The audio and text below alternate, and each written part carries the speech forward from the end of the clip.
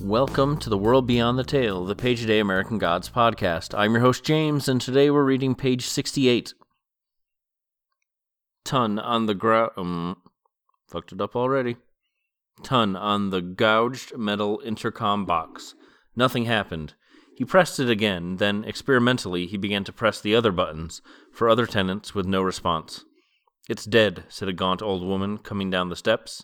"Doesn't work. We call the super, ask him when he's going to fix it. When he going to mend the heating, he does not care. Goes to Arizona for the winter for his chest." Her accent was thick, Eastern European, Shadow guessed. Wednesday bowed low. "Zoria, my dear, may I say how unutterably beautiful you look. A radiant creature. You have not aged." The old woman glared at him. "He don't want to see you. I don't want to see you neither. You bad news. That's because I don't come if it isn't important." The woman sniffed. She carried an empty string shopping bag and wore an old red coat buttoned up to her chin, and perched on her gray hair a green velvet hat that was, in appearance, a little bit flower pot, a little bit bread loaf. She looked at Shadow suspiciously. "Who is the big man?" she asked Wednesday. "Another one of your murderers?" "You do me a deep disservice, good lady. This gentleman is called Shadow. He is working for me, yes, but on your behalf. Shadow, may I introduce you to the lovely Miss Zoria Vechernanya." "Good to meet you," said Shadow. Bird-like, the old woman peered up at him. "Shadow," she said, "a good name. When the shadows are long, that is my time, and you are the long shadow." She looked him up and down, and then she smiled. "You may kiss my hand," she said, and extended a cold hand to him. Shadow bent down and kissed her thin hand. She had a large amber ring on her middle finger. "Good boy," she said. "I'm going to buy groceries. You see, I am the only one of us who brings in any money. The other two cannot make money fortune-telling. This is because they only tell the truth, and the truth is not what people want to hear. It is a bad thing, and it troubles people, so they do not come back. But I can lie to them, tell them what they want to hear. I tell the pretty fortunes, so I bring home the bread. Do you think you will be here for supper?" "I would hope so," said Wednesday. And that's our page. I think it's funny that on the previous page, Wednesday specifically said that they were expected for dinner, and that's not the case. The Zorias and the mysterious man, who is unnamed right now, we're not expecting them, it seems like.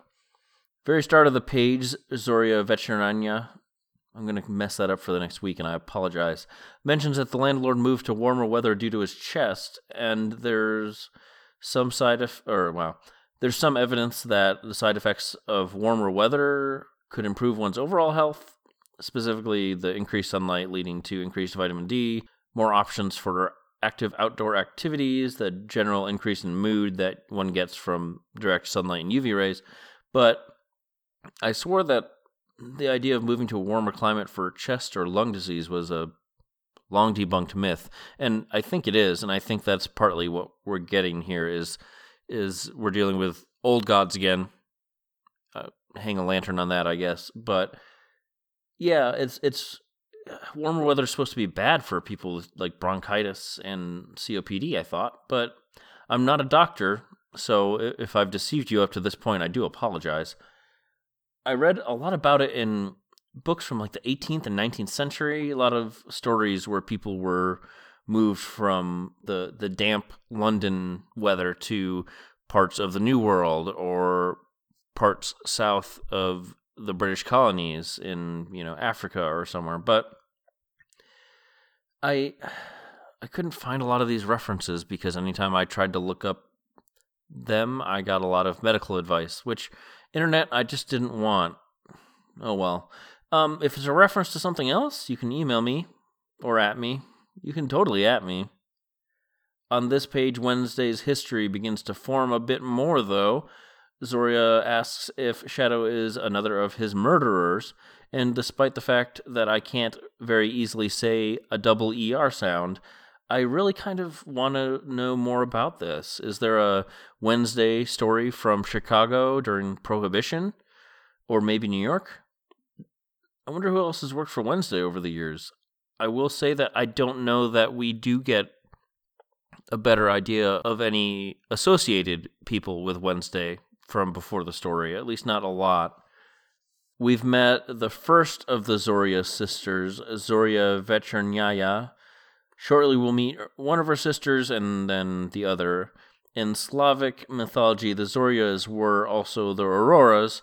They guarded the earth against a doomsday dog named Simargl? No, not Smargl. Simargl. Zorya Vechernaya was the evening star and often associated with Venus or Mercury. We'll have a little bit more, we'll have a lot more bit to talk about the sisters as we get further on the pages, but for now we'll leave it. She also states that Shadow is a good name, which is, it's very much an older person sort of thing, and it's very much, it's not even, I don't think, older people like my parents. It's more like my grandparents or even my great-grandparents who would comment on the goodness or not of a name. I also wonder if it's something that you wouldn't tell to somebody unless it was a name they chose. And I suppose it's not, but I'm really going to just keep digging into this name thing with Shadow. It comes up a lot, and I don't actually...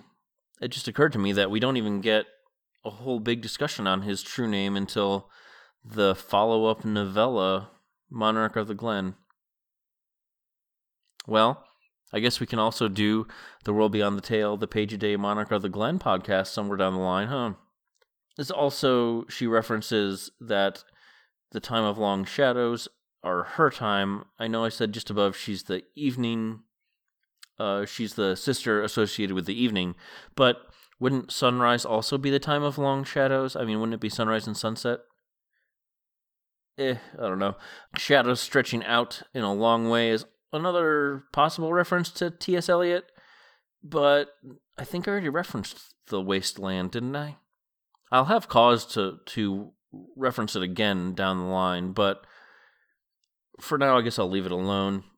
There's definitely a lot more to discuss about the Zoryas, though, and we'll get there in a page or two. But did you notice all the colors? She has a red coat, gray hair, green velvet hat. It's something I've been noticing more and more, especially with how it is associated with the old gods. And I don't know if there's anything there or not, but I definitely didn't notice it before. Her ring is amber. Word comes from Arabic anbar, then to English via either Middle Latin or Middle French, or possibly both. First used in the 14th century to refer to ambergris, the sperm whale excretion that's often used in perfume. In a slightly odd bit, at least to me, the Greek word for ember was electron, meaning the beaming sun, which, it's orange color, I guess. Is this a wine dark sea thing again? Possibly. It was valued as a gemstone, even though it's a fossilized resin, and also valued in folk medicine for its supposed healing properties.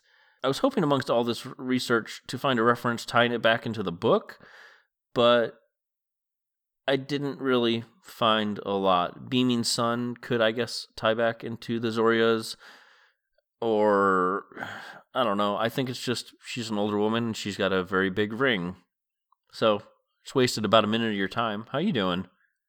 And there's another theme here, fortune-telling. She says she's the only fortune-teller that can lie, so she's the only one that makes any money. And it's that theme of prophecy, which I know we got a small bit with Laura, and we haven't really had much else yet, but we'll get there pretty soon. Actually, very soon. Just a few pages away. For now, though, you can get in touch at theworldbeyondthetale@gmail.com or on Twitter at worldbeyondpod. Thank you to Julian Granganage for his version of St. James Infirmary Blues, which we use as our theme song.